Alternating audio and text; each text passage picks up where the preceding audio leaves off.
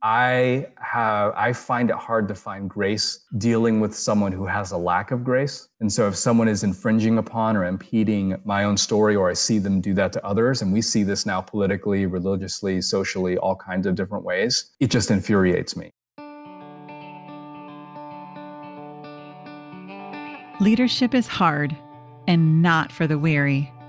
And leading yourself and others in the face of injustice while staying aligned to your integrity and values requires courage, clarity, confidence, and a whole lot of deep breaths.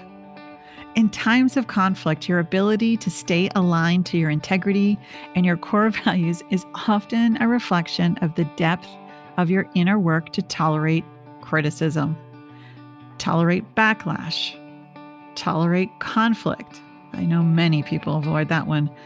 Tolerate being misunderstood. Tolerate losing support, business, followers, and not making everyone feel okay. Now, words like values and integrity can become nebulous and lose meaning when not backed up by consistent, though imperfect, action. Unburdened leaders are able to dig deep and do the work to support their values and discomfort of imperfect actions because they committed to and are doing the work to respond to strong emotion, so the burdens in their story do not continue to keep them down or burn them out. They don't stuff their pain to keep it cool and keep up appearances in the name of comfort and status quo. They tap into feeling into their strong emotions and are not overcome by fear of pain, but find inspiration in it. Unburdened leaders are not focused externally on what others think and are more worried about doing what is right. And when comparison and focusing on others distracts them, they catch it quickly and circle back to what matters most. Leading, living, and being human is an ongoing and imperfect process.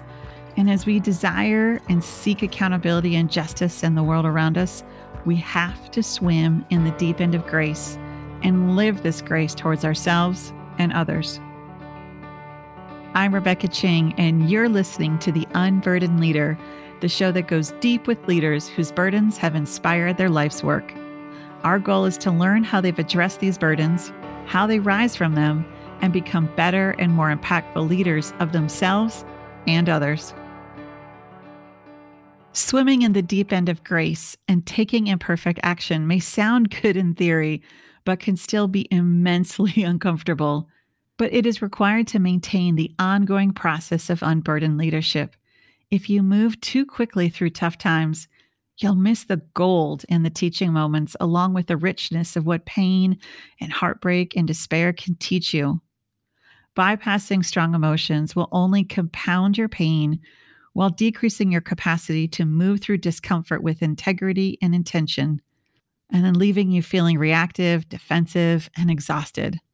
When I first read Rising Strong by Brené Brown, she quoted neuroscientist Antonio Damasio, and this quote has had a profound impact on me, and I repeat it a lot. He said, quote, "Humans are not either thinking machines or feeling machines, but rather feeling machines that think." And Brené further elaborated, noting, just because you're standing in your office or your classroom or your studio doesn't mean that you can take the emotion out of this process. You cannot. The most transformative and resilient leaders that I've worked with over the years of my career had three things in common. First, they recognized the central role that relationships and story play in culture and strategy, and they stay curious about their own emotions, thoughts, and behaviors. Second, they understand and stay curious about how emotions, thoughts, and behaviors are connected in the people they lead and how those factors affect relationships and perception. And third, they have the ability and willingness to lean into discomfort and vulnerability. My guest today, J.S. Park, lives with all these tenets Brené listed with power, humility, and grace. Along with his incredible typewriting skills inspired in his typewriter therapy he shares on Instagram, J.S. is a hospital chaplain, chaplain for the homeless, 6th-degree black belt, ex-atheist, skeptic, son to immigrants, Korea American, and someone who loves Jesus. And he's also author to his new book, The Voices We Carry: finding your one true voice in a world of clamor and noise. JS's vulnerability, along with his gift of communication, is an example of unburdened leadership. And our interview is a reminder to us all the importance of not neglecting emotional aspects of being human and being all in with leading and caring deeply. JS reminds us we're not robots, and our emotions, if not addressed, can end up overwhelming us, taking us out, and moving us away from what matters most. Pay special attention to when JS talks about his own confrontation with despair in the face of rejection and how that led him to a deep awakening and journey into the generational burdens in his family of origin. Also note how the fruits of that time awakened a world that was bigger than the one based on external validation. Notice how he rumbles with culture and the lessons he learned staying too long at a job, and how not settling in his pursuit for meaningful work opened him up to his career as a chaplain and passion for writing. We are seeing the legacy of racial burdens and the importance of Black Lives Matter come to the surface globally. Doing the work to build the capacity to humanize our pain, and most importantly, the pain of others, builds the capacity to do the work to dismantle the generations of systemic racism and detox from breathing in the insidious impact of white supremacy. Listen with care and respect the intergenerational trauma burdens that JS and his family have experienced and are still carrying today. You are listening to The Unburdened Leader with my guest, J.S. Park. J.S., thank you so much for joining me today. Hey, thank you for having me. Appreciate you so much. Oh, I have been an Instagram fan of your writing. I think I've seen you on Facebook too. Gosh, for maybe a year or two now, I feel like I read your words and I feel a little more known and a little more validated. And also, as a veteran psychotherapist, so grateful that other people are seeing what you're writing as you rumble with matters of mental health and faith and family and culture in a way that I think is so relatable. So I am so excited about our conversation today. So thank you so much for being here. Likewise, Rebecca. Thank you. Thank you for that affirmation and encouragement. I appreciate that a lot, really. Oh, absolutely. Absolutely. So we're going to dive right in. You have been very, very open about your struggle with depression. Mm-hmm. So I'd love for you to share the first time you remember feeling overcome by depression.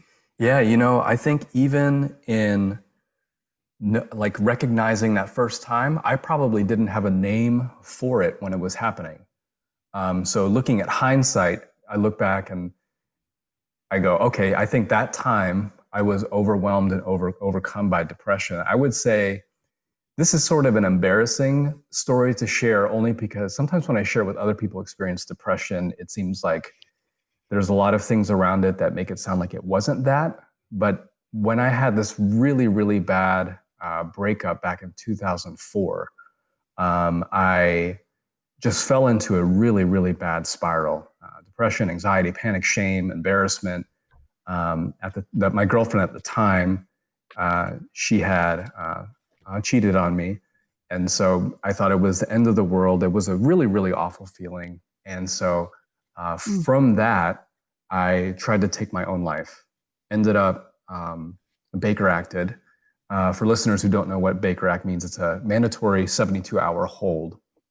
The state of Florida has enacted that. I'm sure many other states have as well. And so if you have thoughts of self-harm or harming others, you get, it's used in verb form, I guess, by medical staff, Baker Acted. So I tried to take my life with a bottle of pills, of acetaminophen. And so the reason I feel like that story is a little embarrassing is because there was a level of codependency and attachment that I had, like wrong attachment that I had to the idea of this relationship. And when it fell apart, I felt like I couldn't live without her anymore. And so I know that people who struggle with mental health issues like depression, anxiety, and other things like that, it's more so because of other traumatic factors, biological factors, things like that. For me, sometimes I tell that story and there is a look like, you did that over a girl, period. You did that over a breakup when you were in college. You were college age when that happened. And so looking back though, I think there's parts of that that are valid. Like, yes, it was quote unquote just a breakup. But then there are other parts of that that when the breakup happened, it opened up something in me that I realized was always there. That depression had been long festering. And so I think that was my really first big encounter, or you could say confrontation with understanding what I experienced, the feelings from that was a disproportionate response and probably not quote unquote normal. Yeah, quote unquote normal. What What is normal, right? How did yeah. How did your pain, because it sounds like, and these are my words, but it sounds like your protective response to experiencing immense betrayal trauma and fused boundaries and your sense of where you end and your ex-girlfriend began. How did your response with your depression, your desire to not live, how did that impact you on the other side of this and those around you? You know, I think in that time, there was deep shame in my interaction with other people. And I think there was something that was indoctrinated in me early on, in that it's probably cultural. In fact, I would say a large part of it is cultural, me being Asian American, me having an Eastern upbringing. There's a lot of bootstraps type of philosophy. There's a lot of we don't talk about pain and trauma. There's a lot of you can just get over it if you try hard enough. There's a lot of strong, and this sounds stereotypical, but it was true in my family that there's a strong work ethic. And then if you're not healthy in your mind and your body, that you must be doing something wrong. And so I felt a deep shame and embarrassment when I went to the hospital when I was Baker acted, when it was over, just a girl, right? There was a lot of shame in talking about it. And at the time, I didn't have a healthy space to be able to freely say, this hurts like crazy, the breakup does. And underneath that, there is just a lot of stuff breaking and bursting out of me that this is touching on. It hit a raw nerve that was super raw.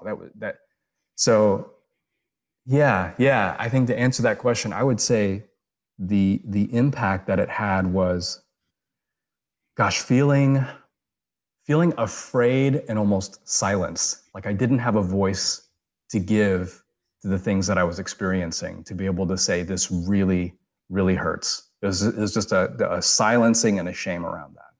So how have you rumbled with that shame and that experience of silencing? Yeah, I would say looking back now, I recognize that the breakup as, maybe we were just a puppy love or however you want to call it, but recognizing that no matter what age and no matter how insignificant it may look on the surface, any kind of loss is of course painful. And recognizing that though that pain was valid. There is a thing I believe called the fallacy of relative privation, which means that if you tell somebody who doesn't finish their food, well, there are people starving in the world. What you're really saying is you need to finish all your food because there are people hurting over there. And then sort of the fine print under that is your pain isn't real. Those other people's pain are. And so we're sort of comparing pain subjectively.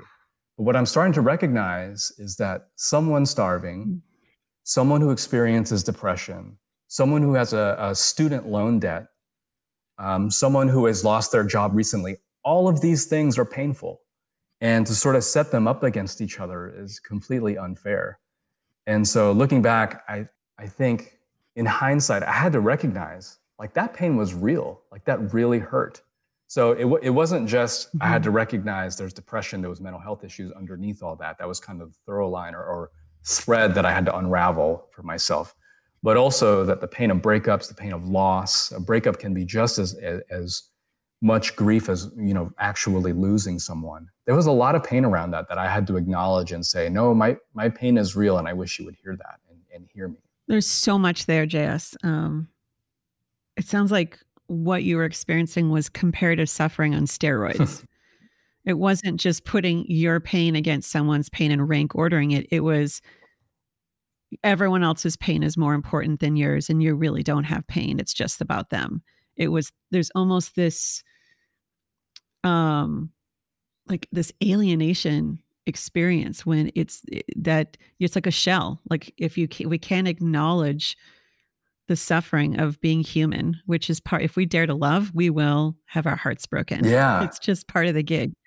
But to not have a framework for that, because I think this is really important, because many people feel very invisible in their despair, and they don't have language or structure or permission. And I think it can be especially scary and dangerous when we don't have that permission from those closest to us. Even when those closest to us think they're trying to protect us, and they're doing their best. So can you speak some more to that? Yeah. One thing that I've been learning how to do, and this may answer a part of the question, is when I speak out, I had to learn to speak out loud. This is what I'm feeling. Right? I had to learn to name the feeling, and whoever it was, whether it was elders who would not understand, and I use that word elders very specifically in a very cultural way, whether it was people who were sort of inundated by or indoctrinated by that bootstraps philosophy. I had to just say out loud, I had to claim for myself, here's what I'm actually feeling. And then once I started naming what I'm feeling, I had to find, not that it was my responsibility or necessarily burden to do this, but I had to draw from my faith, I had to draw from within myself the grace to be able to understand that a person is not going to understand what I am saying about my pain in the first or even 10th conversation. It's going to take a lot. It's going to take it's like running through an iron blanket. It's going to take a lot to get through this web of what this person understands mental health is about. And at first I was infuriated. Like, why can't you just get this? Why can't you just believe me? Can't you just take me at face value? There's a lot of like a flipping table type feeling. Like, I'm telling you, this is real for me. My pain, it hurts. Can't my pain also be your pain a little bit? Can't you hear and see this? But I'm recognizing that there are blinders on all of us. We have blind spots in all these different kinds of areas. And so I'm trying to have grace for that. And everyone's depression can be different enough. And maybe there's not enough language to even dig into what depression is like, that even someone who has been through it themselves, two people talking, we're still trying to find shared common language around it. And so I've had to learn to slow that down and to hit pause and sort of work through a person's initial reaction. When I tell them these things and there's disbelief, I've almost come to expect it.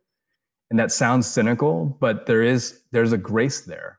There's a mercy there where it's like, okay, this person, it's like breaking them into a whole new world. It's like that scene in The Matrix when Neo finds out and then he, that he's not in the real world, and then he just throws up, right? It can be nauseating and disorienting for people to discover that, yep, sometimes people can just hurt without cause. That's just what's in their brain. So I've had to have a lot of grace for that, which is difficult to find, but I feel like is the way to get through for connection. I love how you framed this, because I didn't take it as cynicism. I took it as being realistic on expectations, which sets you and the person you're speaking up with for success. And you talk about grace. And for me, I understand grace as the undeserved gift. And I'm wondering, can you operationalize your grace, like your practice of grace, when you are trying to communicate your story to somebody else? Yeah. So I talk a lot about non-negotiables. I learned this from somebody else. My chaplain supervisor several years ago asked me what my non-negotiables are. And for me, there were grace, justice, and creativity. And so for me, grace would mean that I do my best within my God-given capacity to understand the whole story. So there are stories underneath stories that every person is living through, stories that we ourselves may not even know about within ourselves.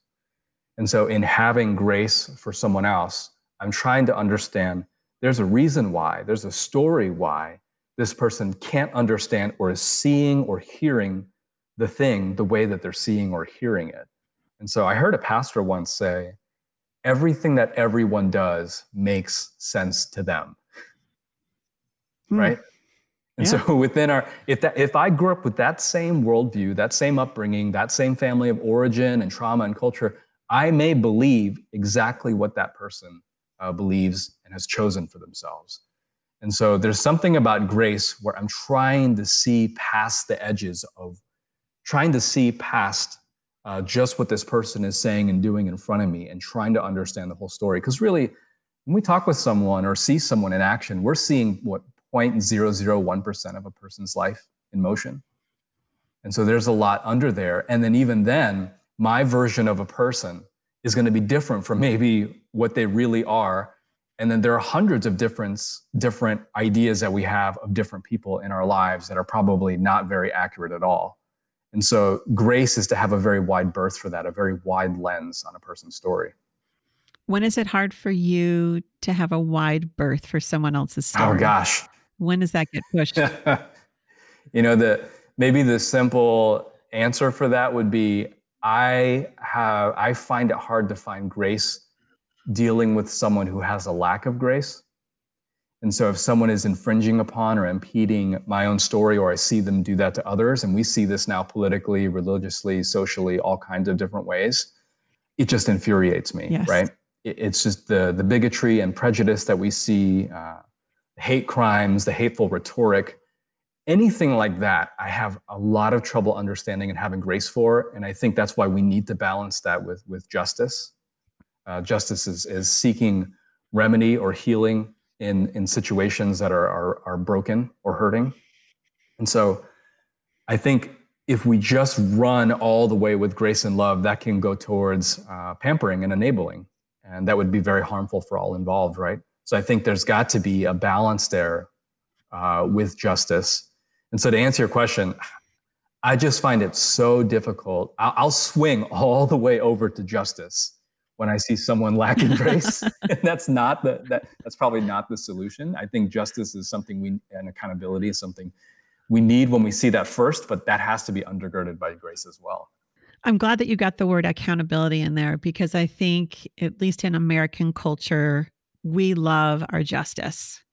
We love justice, and we love our own personalized form of it, of justice. And I think, too, there's been such a pushback on grace or empathy and compassion because there's this fear of not having justice. And I think we need to have accountability, and we can hold space for having compassion for someone who made a choice that's horrible or that we disagree with, and sit with what someone else is feeling, having empathy for their struggle, but still have accountability. And I think that we have a hard time right now as a culture holding space for both of them. And there's an expectation, if I'm showing you grace, then you got to give me grace. And there's a lot of entitlement around this. So I appreciate you unpacking that. I love your non-negotiables of grace and justice, but tell me a little bit more about creativity. How is that showing up in your life as a non-negotiable? Yeah. So, making room for all the ways in which each of us can express ourselves, whether that is through art or our particular voice. I heard someone tell me this a long time ago that really shaped my theology. This person told me that God made you the way that God made you because God wants to say something through you that God can't say through anyone else. Whoa. Yeah, I didn't make that up. I heard that from someone and it just stuck with me, right? So if you work that out, if you get to the end conclusion of that, each of us in some weird way, we are our own extinct species. That's weird to say it that way, right? But here's the individual. Or our own specific messengers. Yes. We have our own, our own messengers. And I think regardless of your worldview belief, to claim that agency and that uniqueness of what we can offer the world, no one else can. Exactly.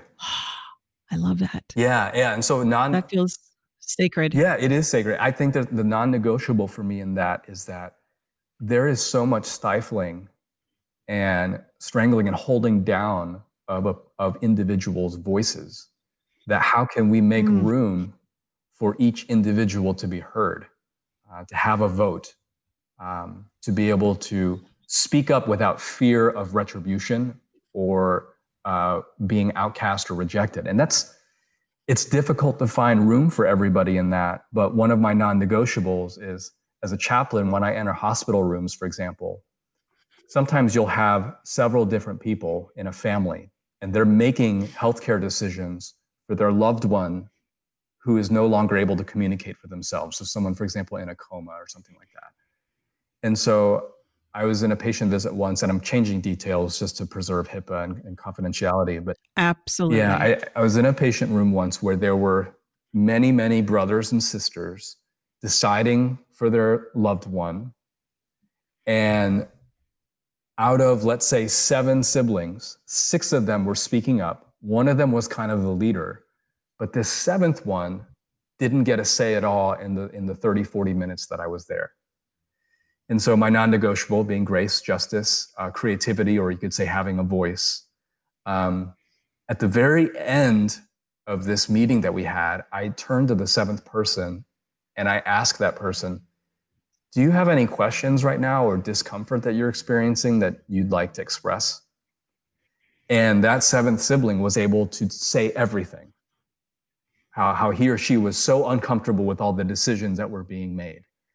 And so it was kind of just tuning in to what this person was thinking and feeling, watching their facial expressions. And that doesn't by at all make me the hero. In fact, my goal, my hope is that I am making this person, this unheard person, the hero in their own story.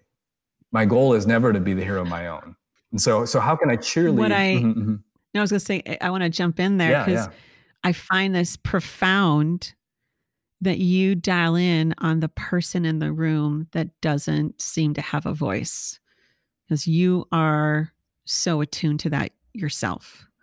You are very sensitive to, from what you shared with me, not having a voice for so many years, not having language, not having space.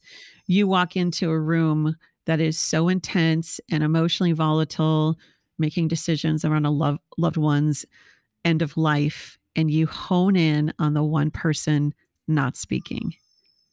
That is one of your superpowers. Wow. Thank you. Rebecca, do you think I'm projecting when I do that? I think we all are sensitive to things that are connected to our own wounds and our own burdens. Wow. Yeah. So it's a no-brainer. The projecting feels dismissive, to me. And to me, I think it's a superpower, because you are looking for the voiceless. You are looking for those. You have a way of seeing those that don't have language yet or space, and you are cultivating that. And then that heals systems, because then the echoes tell me about what happened in that room after this silent sibling was no longer silent. So again, changing the details a little bit, but after that sibling was able to speak up, he or she still ended up going with the collective decision of the family. But I could see almost like an unclenching of the shoulders and teeth, almost like I got to say what was on my mind. I was heard. I felt listened to. Someone advocated for me and paid attention to that tension.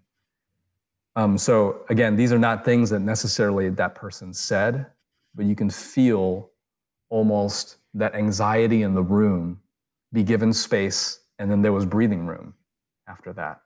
And so again, I hate to sound like, oh, I do that all the time. Like I know I've missed moments for that. I know I haven't paid attention to that all the time. But that time that happened, I saw the value of that, of being able to give voice to someone. So absolutely, that story, of course, had a very sad ending, because there's still the matter of the person who's in a coma. But at least the good that we see in that sort of what we say, we try to find the resurrection in every story, right? In the hospital, the resurrection in that was being able to see these siblings come together and feel closer and more united in this hard decision that they had to make. Yeah, I love how you identify even the nonverbals, right? What the energy was in the room, the collective shift, though. And there seems to, I get a sense there was even a little bit more of a togetherness in that difficulty. And there's something when we can be a part of someone else's healing or someone else's success or growth, then that in turn can have a little bit of healing on our own burdens that we carry. That sometimes we can feel a little bit of that bounce back. Mm-hmm. And we have a little bit, because we have a sense of that meaning and purpose in our own life too. So yeah. Hero is an interesting word. That's an interesting word. I have to, let me rumble on that. But you touched on something else about missed moments too. And yeah, tell me a little bit more about that statement, missed moments. What comes up for you? You know, there are a lot of times I feel like I didn't give room for this person to say the thing they were going to say, or I didn't leave 2 or 3 seconds of a space of silence, and we moved ahead in the conversation and it went towards something else when there was maybe more that this person wanted to say. So I'll give some context to that. One of the roles of a chaplain as we visit patients is to offer spiritual and emotional support. And a lot of times we are we are a non-judgmental, non-anxious, comforting presence. So the difference between me and a minister is in part. Wait, just a second. I got to pause. Because let's just say a non-judgmental, non-anxious presence. Mm-hmm. That's one thing to say it. And it's another thing to be it as someone who is deeply human and has been in a psychotherapy chair for 17 years. Tell me more how you navigate and strive to maintain being both non-judgment, holding space without judgment, and keeping yourself in a place of calm versus anxiety. Oh gosh. Yeah. You know, earlier you mentioned about facial expressions. I guess to tie into that a little bit, when I am asking a person what they're feeling, what are they going through, naming emotions, there's a way you can be with someone in your face or in your demeanor that communicates to the person you're judging them, or there's a lot of energy happening behind the eyes, a lot of activity, right? So Rebecca, you and I are talking right now. Your listeners can't see that we're on a video. One of my things is I, as much as possible, keep eye contact with the patients that I talk with if they're looking at me, even if they're not looking at me, but eye contact is a really big thing. If, let's say, we're like this, right? And I look away for even half a second when you say something, just like that. There's something about that, even just that half second, where the other person goes, oh my gosh, did they just silently judge me for the thing that I said? So there's a lot of discipline and being engaged in what is happening when I'm with a patient visit that is going to go a long way towards being non-judgmental, holding a lot of space for their story, which I know that's a catchphrase, but it's a catchphrase that I wish would catch on. Wink, wink. You know, and then being that non-anxious where I'm sitting still, there may be doctors and nurses going back and forth, there are machines beeping, there's a lot of activity happening in a hospital room, but being able to just be that center and being calm while there's a swirl of chaos happening, how can I be the center of comfort? And even the way that I have to de-escalate my voice, the way that my pacing, slowing down, making sure that I'm being as disarming as possible. There are all these things where, you know, when I tell someone what I do for a living and they say, so you just listen, you just sit there. And I'm like, gosh, I wish I could tell you how hard and easy it is all at once. Like it sounds so easy, but it's super, super difficult to have that sort of discipline. And when I'm with a patient, I listen to 100% of everything they're saying. I can never tune out. And so there's a lot that goes into being non-anxious and non-judgmental. And a lot of it is loving the patient in the moment. So if they say something wild, like the reason that they got into the hospital room is because they were running from the police and carrying black tar heroin, and they were just on a, this kind of spree or that, whatever they say, I am loving that person in the moment, no judgment at all. And that will come across. People can read people. And I think we don't give enough credit to that, whether they're consciously or not doing that, they can. So I'm with you on that. And I offering that kind of love and compassion for someone when they don't think they're deserving of it is powerful. I also know that we can't give what we don't have. So how do you show that love and compassion towards yourself so you can sustain what you give others? Wow. Yeah. Rebecca, I want to give a moment now to give a big shout out to all my fellow chaplains who we, between visits, will process with each other and affirm one another and be able to talk about those quote unquote missed moments. We love on each other in a way where we get it. We know what the work is. We know how hard it is. We know how crazy the whole thing is. So there has to be a space where I find another chaplain. I find someone where I process things out. And that is a way, I think, with other people to be able to experience that love and affirmation that I need between a visit. Because sometimes I'll miss it. Sometimes I'll have a visit that was very brutal and extremely tough, and they just kind of vented. And I was a bucket for that patient, essentially. So I need to create room to be able to process that out with another chaplain and not just run to another visit. So my mistake early on in chaplaincy, 4 or 5 years ago, was I would do like 10 visits in a row. And I would leave which is, as I say that, you're already like, oh my gosh, we need buffer room. But me with my work ethic, I just thought, no, I can handle this and I'll be fine. And I'll find a chaplain after the 8th visit or so. I want to make sure that I get through all these orders. And, I thought I could do it. And it just caused a major internal meltdown. And I was taking on too much secondhand grief and vicarious trauma. And so there had to be room for me to be able to say, nope, it's okay to not see a patient right now, take care of myself and go find someone. And then, there's all the other self-care things that we need to do. Being able to say no, being able to say, I can't right now. Being able to say, can you ask another chaplain to go to that code or to go to that death or to go to that trauma that just came in. There are a lot of things like that where I had to learn not to people please, to be okay with disappointing someone. There's a lot of that in me where I want to make everyone happy all the time. There's a part of me that needs to serve my elders and things like that. So taking care of myself meant learning how to say no to those things, knowing that I only had so much to give. Swimming in the deep end of grace and taking sustained imperfect actions involve nuance, effort, and action. Unburdened leadership does not happen in a vacuum. So finding a place to reflect on questions you may have on leading, especially in today's dynamic world, is essential. My new email, The Weekly Rumble, is a resource where leaders, business owners, and entrepreneurs join me in unpacking the complexities, nuances, and latest research on what it means to lead and be deeply human while making a big impact for the greater good.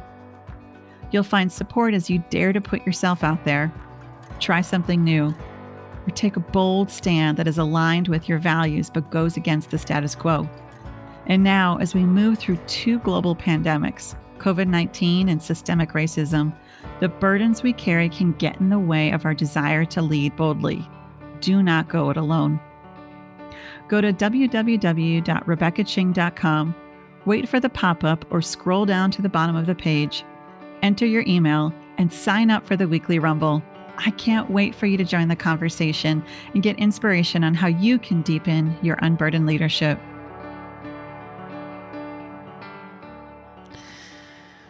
So we started off our conversation where you dove in talking about one of the most tender and painful times of your life, where lost, not wanting to live, betrayed, to now you are a non-anxious, non-judgmental presence for folks at some of the most difficult, painful, scary times of their life. What inspired you to become a chaplain? And are there any other additional burdens that fueled this particular career path for you? Well, I first entered pastoral ministry and I did youth ministry, a youth group, and then college and young adults for a while. I would say a total of about 7 years. And when I got called into ministry, I think there was something earlier you said about we find our way through wounds, or there's something about through our wounds that we find our calling. I'm kind of botching it a little bit, but you said something like that where having grown up the way that I did with extreme trauma on the ACE score, I was like a 9 out of 10. There was a lot, yeah, which I didn't even find out until a few years ago. But there was something about, how can I bring healing to people, the kind of healing that I didn't get to have? How can I be a voice that I needed when I was younger and didn't get to have? So that was a huge part of my calling. In pastoral ministry, I did okay, but I always felt like an oddball, always felt weird in it.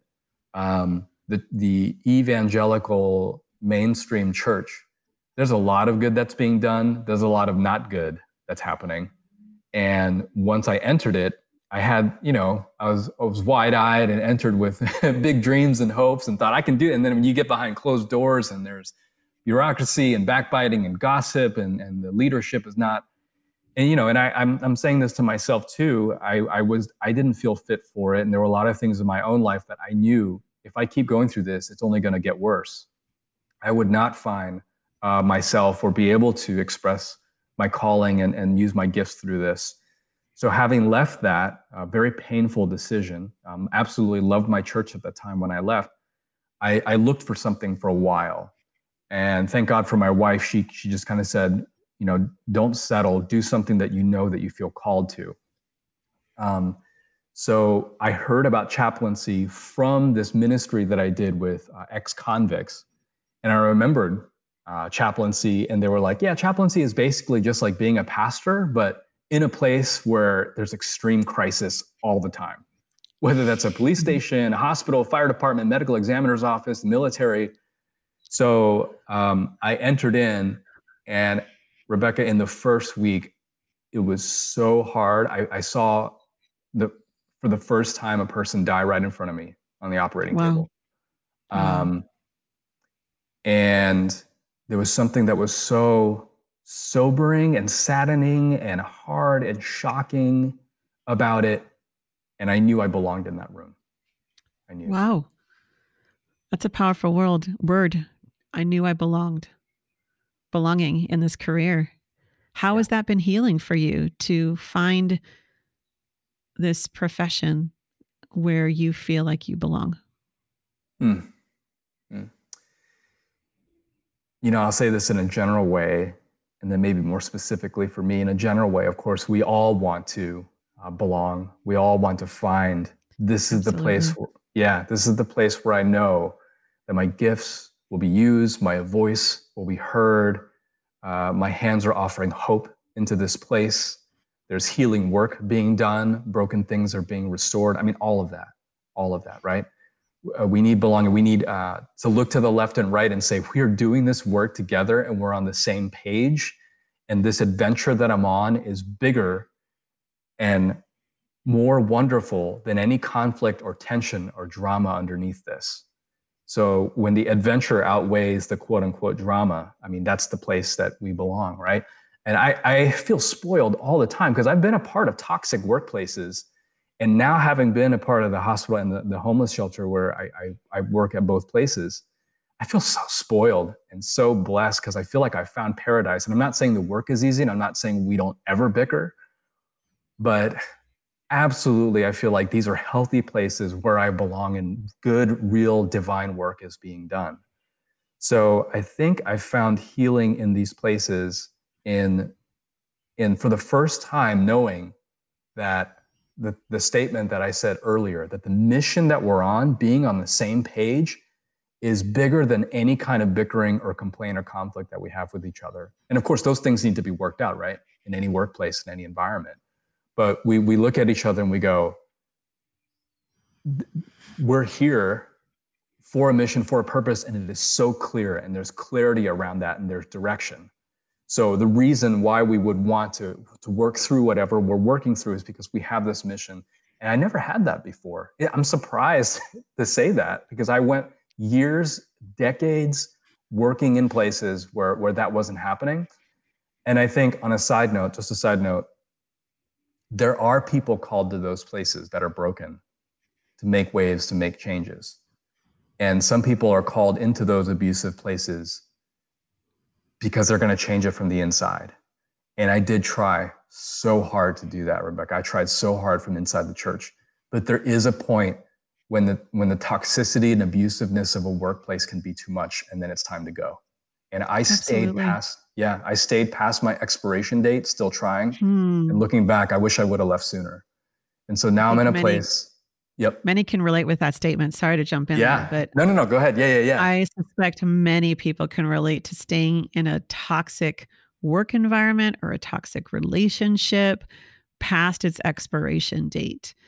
And so, but it's just, there's this element too for people wanting to try, and I also think I'm hearing this internal and external healing, right? When we're in a place that has really strong leadership. Yeah.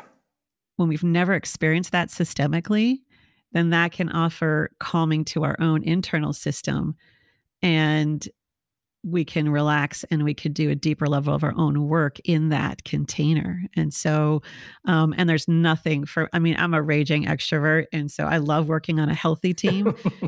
When things are flowing on a team, I think that's like one of my like heaven on earth moments. People think that's odd, but that flow and that, like you articulate so beautifully, this shared mission, that the little disagreements and mini conflicts, they pass because everyone's aligned.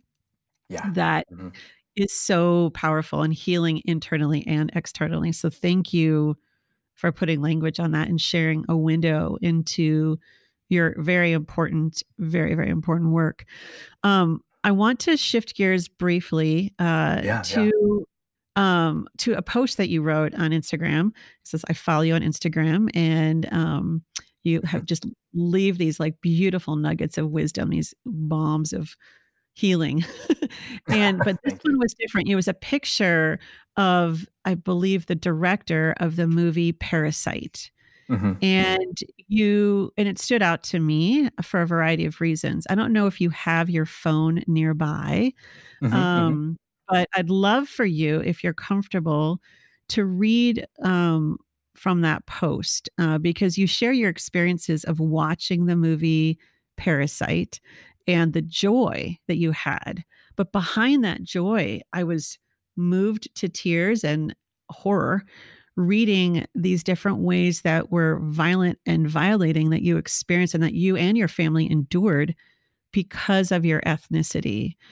Are you comfortable reading maybe the first couple of paragraphs of that February 10th post on Instagram? Yeah, absolutely comfortable. And feel free to jump in at any point. Okay.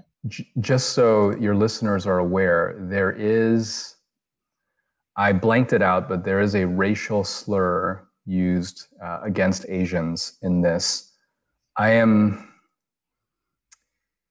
going to go ahead and skip that word, I think, just for myself and also for your listeners. Okay. Yep. But just letting you know that that's coming. So kind of as a protective warning. Here we go. And Rebecca, by the way, thank you for letting me read this. I appreciate that a lot. I saw Parasite. Oh yeah. Thank you. I saw Parasite, Kisengchung, in a packed theater with a diverse crowd. I never imagined a day in the States when such an audience would watch a movie in my language, with my people, telling our stories. It really meant a lot to me. I have to tell you why. I remember in middle school when someone assaulted me while yelling, UCH ... yellow belly. Someone yelling, go back to where I came from. Multiple times, someone squinting their eyes at me, having to endure that scene in Breakfast at Tiffany's and told it was art. someone in my college history class telling me that Korea needed to be nuked and it doesn't matter which one. When my dad's business was spray painted with a swastika. When a kid yelled, "Your dad killed my dad in the war," and his dad picked him up after detention. Art, music, film, books, they have the power to take away our fear, our bigotry, our assumptions. They turn masses into individuals. They turn cartoons into real people. For someone like me, I have to prove daily I'm a real person. For art to put my story into public consciousness is allowing me more room to breathe, to exist. Can we pause there? Yeah, of course. How was it reading those words aloud right now for you? Rebecca, pretty rough, to be truthful. I think I tend to feel or overfeel everything all the time, which I'm sure is a thing that only happens to me. That's sarcasm right there, right? That okay. Is, yep. Hashtag sarcasm. Yeah.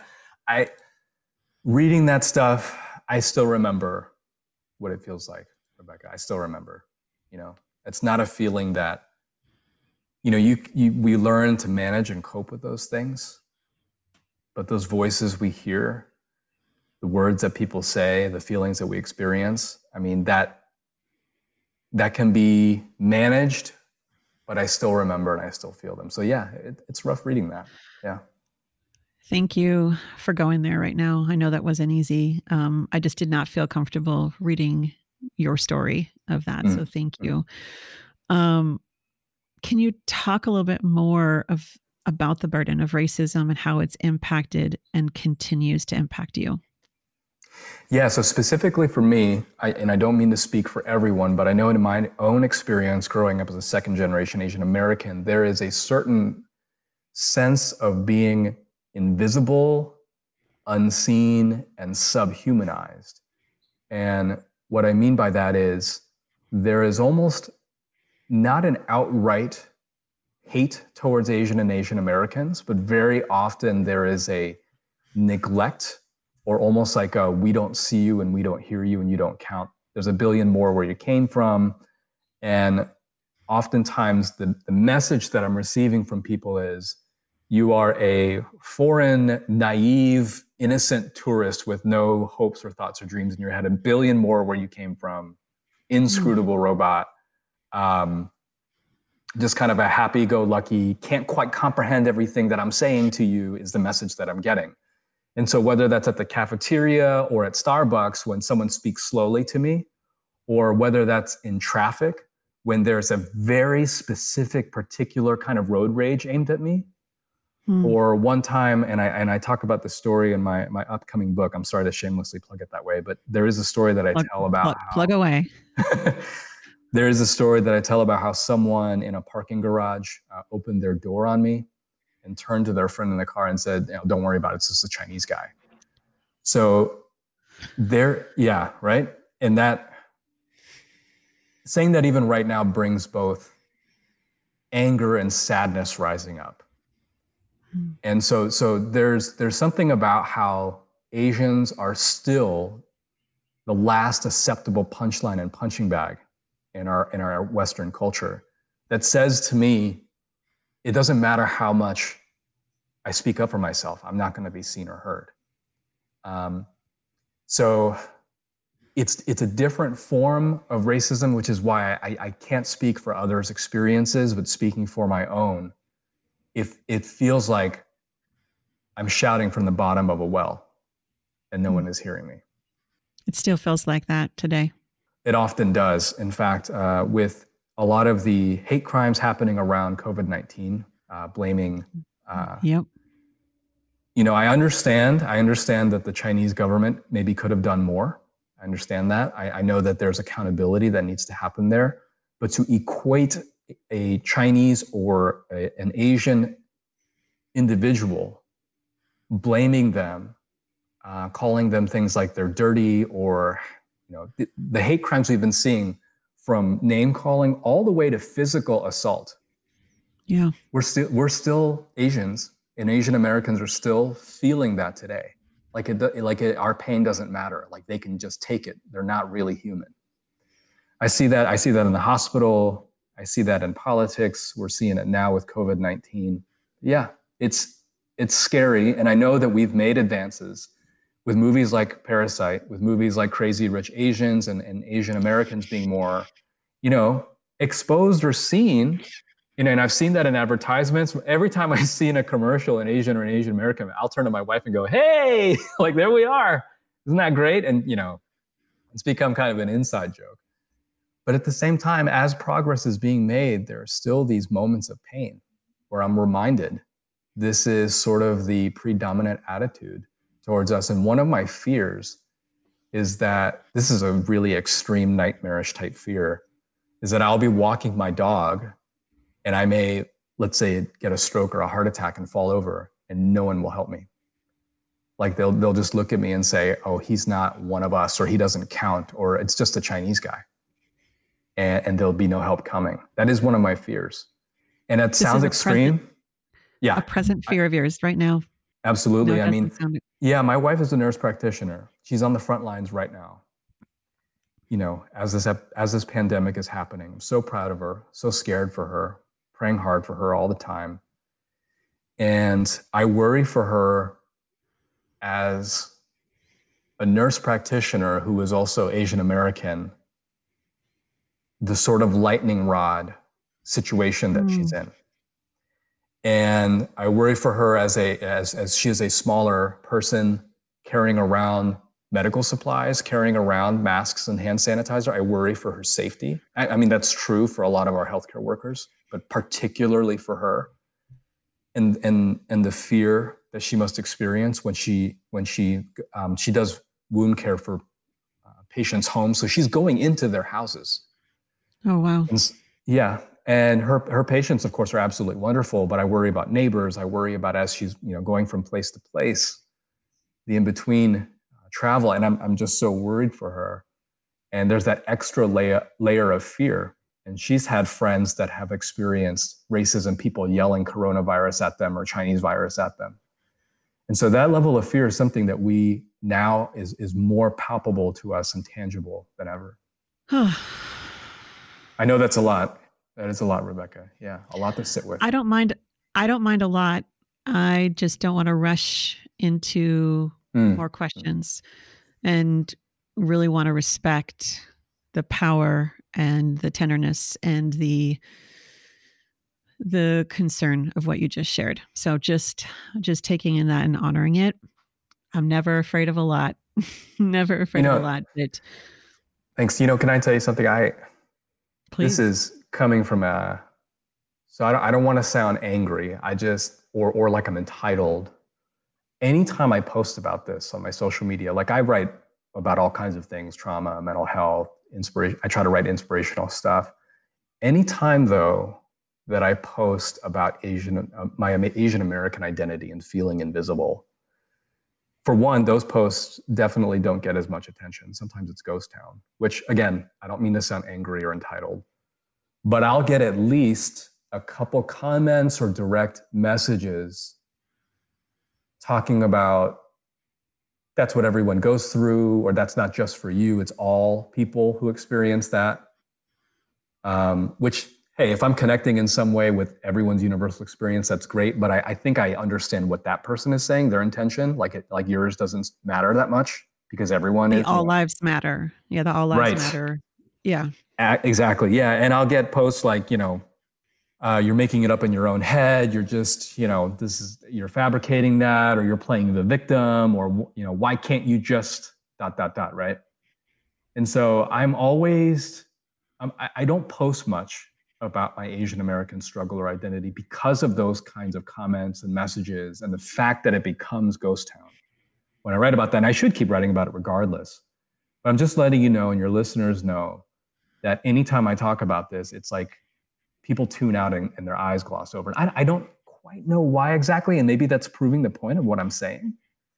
But it's hard. It's really, really hard to talk about it without feeling like I'm ostracizing or alienating people, or I'm saying something that's so completely not relatable that people just check out.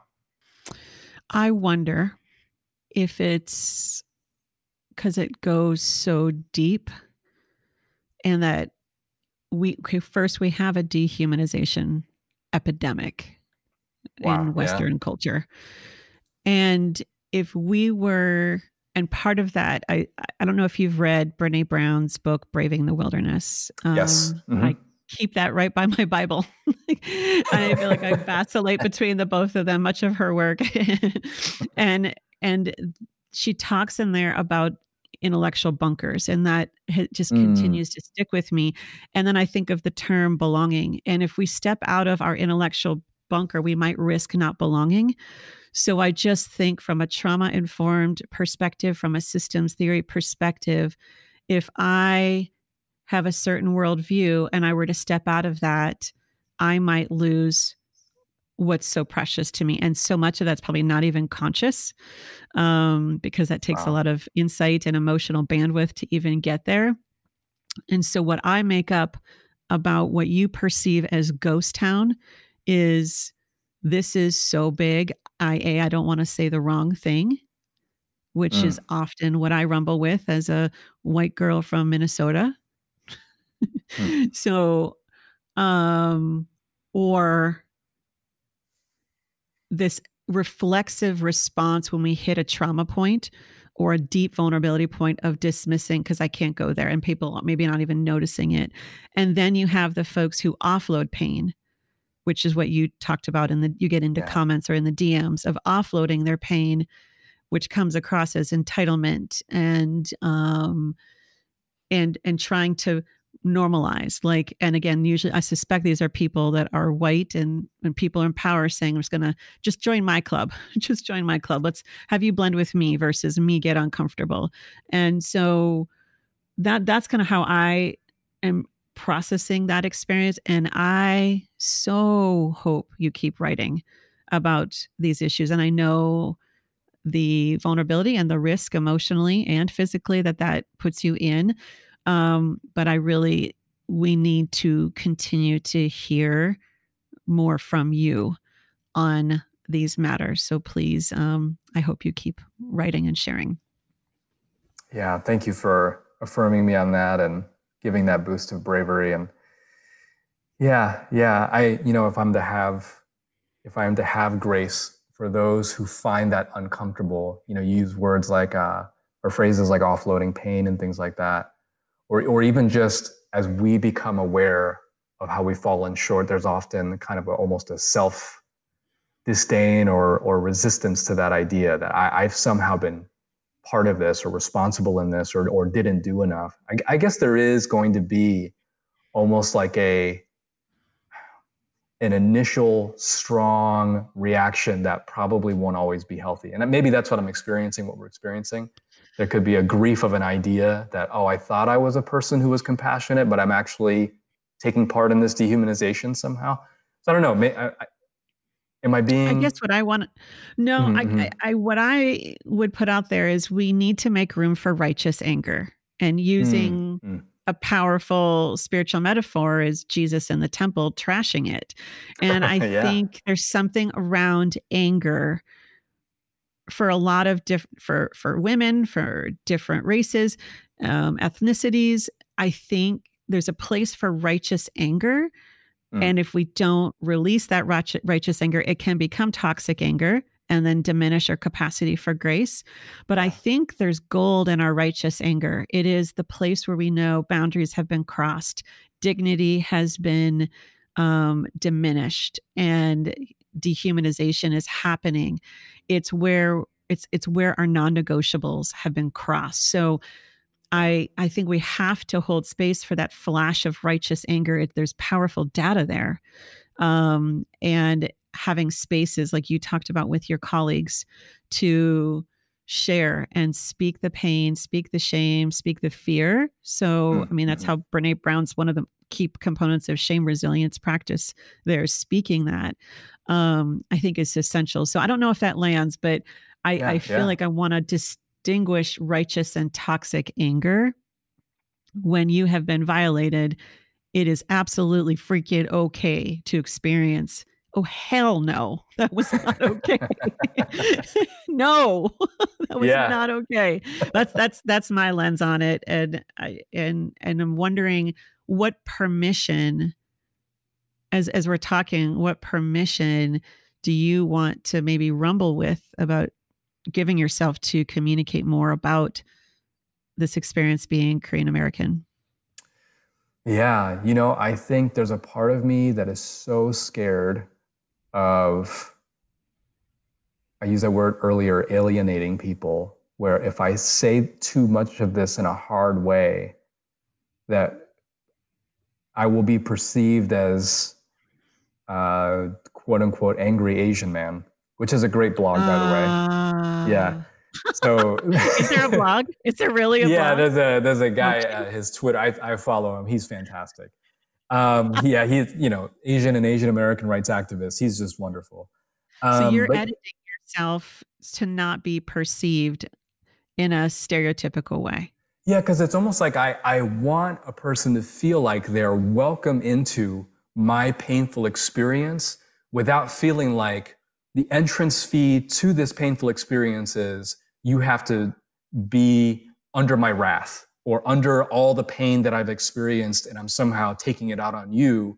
Now you can share with me. I don't want anyone to feel that way. And maybe I'm putting it in a really heavy way, but there's something in me that is not good and that I'm people pleasing and that I don't want anyone to feel alienated. But also I think there's a legitimate or valid thing in that if I speak too much on it or in a way that's too extreme or too alienating, that it's not going to be spoken in a way that can be heard at all. And the righteous anger, I absolutely 100% agree with. And I don't think we should edit that at all.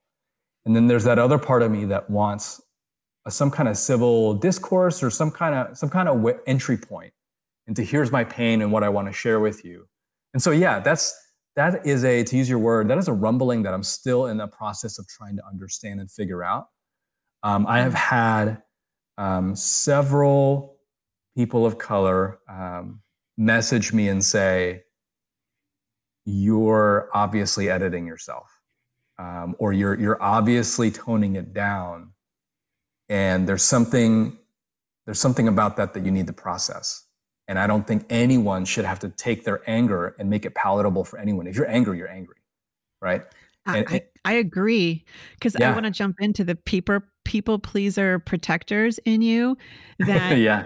if you let them relax and help them relax a little bit and let those of us flounder with our discomfort, then we can probably move to the place that we need to move to versus keeping us comfortable. I don't think we need more comfort right now. Yeah. I think there's something about, I want to communicate in this level-headed way, and then maybe I'll be heard. There's a sort of conditional thing that I'm still wrestling with and trying to take more risks and not being too worried about, oh, I got to sound level-headed and take a little bit of the anger out of this and, just kind of mellow it down a little bit. There's something in that I know isn't healthy and I know won't help. And I know that if I speak in a way that is harder, it may lose more people, but at the same time, it will speak to the seriousness of what is happening and is more authentic and true to my experience.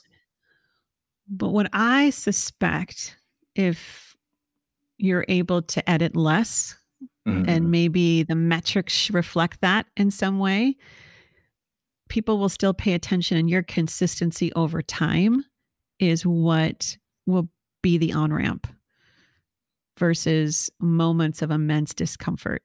We all need to do a better job of sitting with difficult emotion and not offloading onto others or ourselves with that. And so I appreciate what you're saying, but I'm also feeling a part of me wanting more of this unedited. I'm agreeing with those who have written you, and so curious to see that. But I know it's easier. It's one thing to say it; it's another thing to do it. So let me shift then a little bit to, we're talking about what you write about. You have been doing what you have dubbed typewriter therapy for some time now on social media, Instagram and Facebook. What inspired this practice, and how has this process led to your own unburdening experiences? Yeah. So, I bought a typewriter almost 10 years ago from eBay just on a whim and didn't even start using it till maybe 2 or 3 years ago and just started writing, little sayings here, like thoughts on my mind, feelings that I had. One of the reasons that I wanted a typewriter so bad. So, Rebecca, one of the weird things about me is that I absolutely love like 1940s black and white noir films, like The Maltese Falcon, Out of the Past, The Big Sleep, anything with Humphrey Bogart, T. Largo, all those kind of films where there's like the bar of light over somebody's eyes as they're talking and they're wearing the fedora hat and the trench coat and there's a lot of like, hey, see the transatlantic accent. I don't know what it is about those movies. I'm so drawn to them. And there was a series that I watched called Mad Men, which I just loved. And this is something I haven't really talked about out loud very much.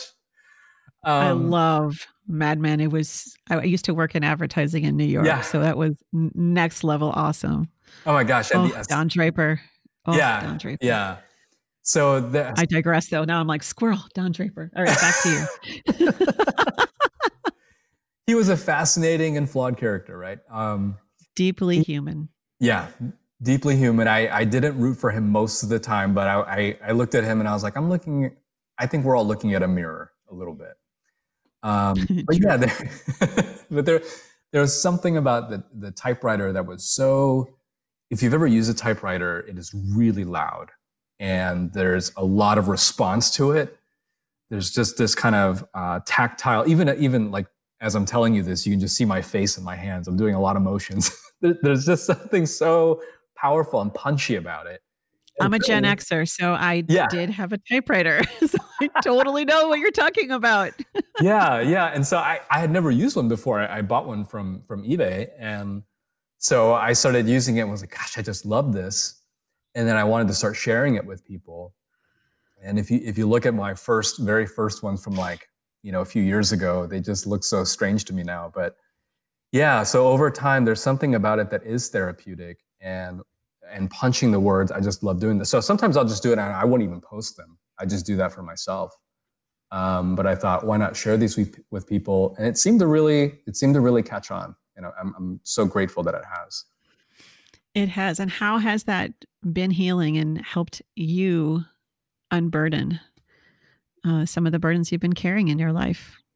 I think it first started as a way to be inspirational and encouraging. And there's a lot of blogs like that out there, and I think they're all wonderful. But it eventually turned into almost like a real therapy session. Like I'm cathartically doing a self-exorcism of the deepest stuff that I've experienced. Like it turned into almost real therapy. And so a lot of the posts have been, whether it's anchored by a story that I went through, conversation that I had, fears and anxieties, things like that. It's been healing in that hearing people's feedback and them saying, I thought I was the only one, but you too. There's been something extremely therapeutic about that. So for one, there's the part of myself that's able to express very freely with the kind of tactile punchiness of the typewriter. There's something very therapeutic about that, but also sort of the feedback and dialogue that I've been getting. And then I think there's something about just the typewritten text, the aesthetic of it, just almost the plainness of it, that is very raw and unfiltered, So there's something about the whole package of it that I find so healing, but it's really a lot of the conversations that I've gotten out of it. And so, yeah, I've absolutely loved doing it. And I think there's something about the way that the typewriter text is written in that it's almost like a reverse Rorschach maybe, where people, when they just see the typed text, there's no like pictures or anything like that. There's not other much visual medium. They can kind of read into themselves what they're feeling, experiencing as they read it. Does that make any kind of sense? No, I'm resting. It's almost like this 3-dimensional experience, right? There's the tactile way of getting it out there for you. Yeah. Then there's the visual of it. And then there's the way others are experiencing it have all been very therapeutic for you. That's what I'm hearing. Yeah. Yeah. And maybe there's something, I'm going way deep into the woods now, but there's something culturally ingrained about typewriter text where there's a very detective, kind of cold, rainy night type of feeling, walking in from the rain and, there's you can hear the trumpets and the horn playing in the background, that sort of thing. So there's very much that noir quality that I love so much in that text. And so there's a connection almost with it right away. So I love doing it. I'm so glad for people who have messaged me, who have shared it, dozens, if not hundreds of times. And so, yeah, it feels like a way for me to, without my face, without any kind of visual precursor or priming, here are my thoughts and feelings. And here's how we can share together in a very raw and unfiltered way. I love it. JS, this conversation has been a pure delight. As someone who's been following your work for a while, to be able to jump in and talk about the hard things so quickly and freely has been such a gift. And I know so many people are going to benefit from hearing from you. How can people find you if they want to connect with you? Oh, yeah. Thank you. I'm on Instagram. It's JSPark3000. I'm on Facebook. I'm on Twitter, my blog, and I do have a book that's coming out May 5th called The Voices We Carry, the subtitle, Finding Your One True Voice in a World of Clamor and Noise. Oh my gosh, that sounds so good. Oh, thank you so much for joining us today, JS. I hope this is the beginning of many powerful conversations to be had in the future. So thank you for your time and thank you for your voice. It's needed, it's necessary, and it's medicine.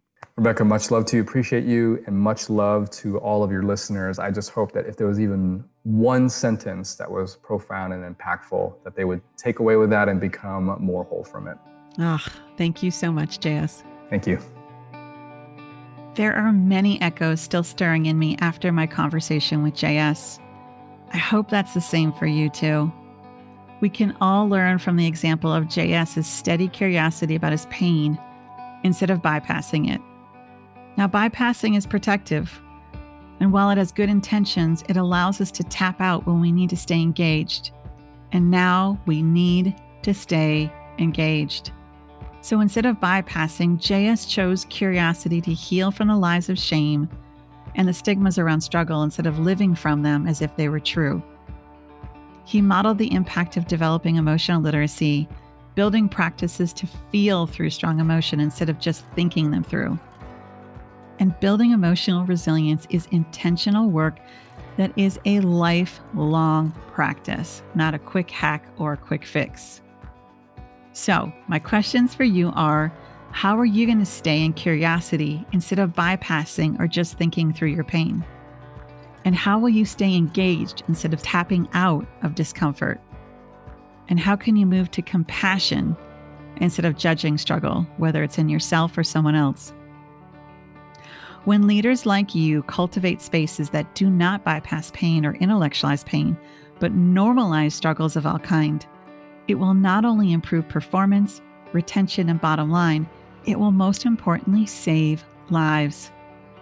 JS generously invited us into his journey through depression, the trauma from generational racism, and the windy journey to come home to his current work, and calls us up to the opportunity, actually the responsibility, to feel through our pain while swimming in the deep end of grace again and again. His generosity and sharing in this episode is a gift not to be wasted, as these conversations are tough, but absolutely necessary now more than ever. Thank you so much for joining this episode of The Unburdened Leader. You can find this episode, show notes, and free Unburdened Leader resources, along with ways to work with me at www.rebeccaching.com.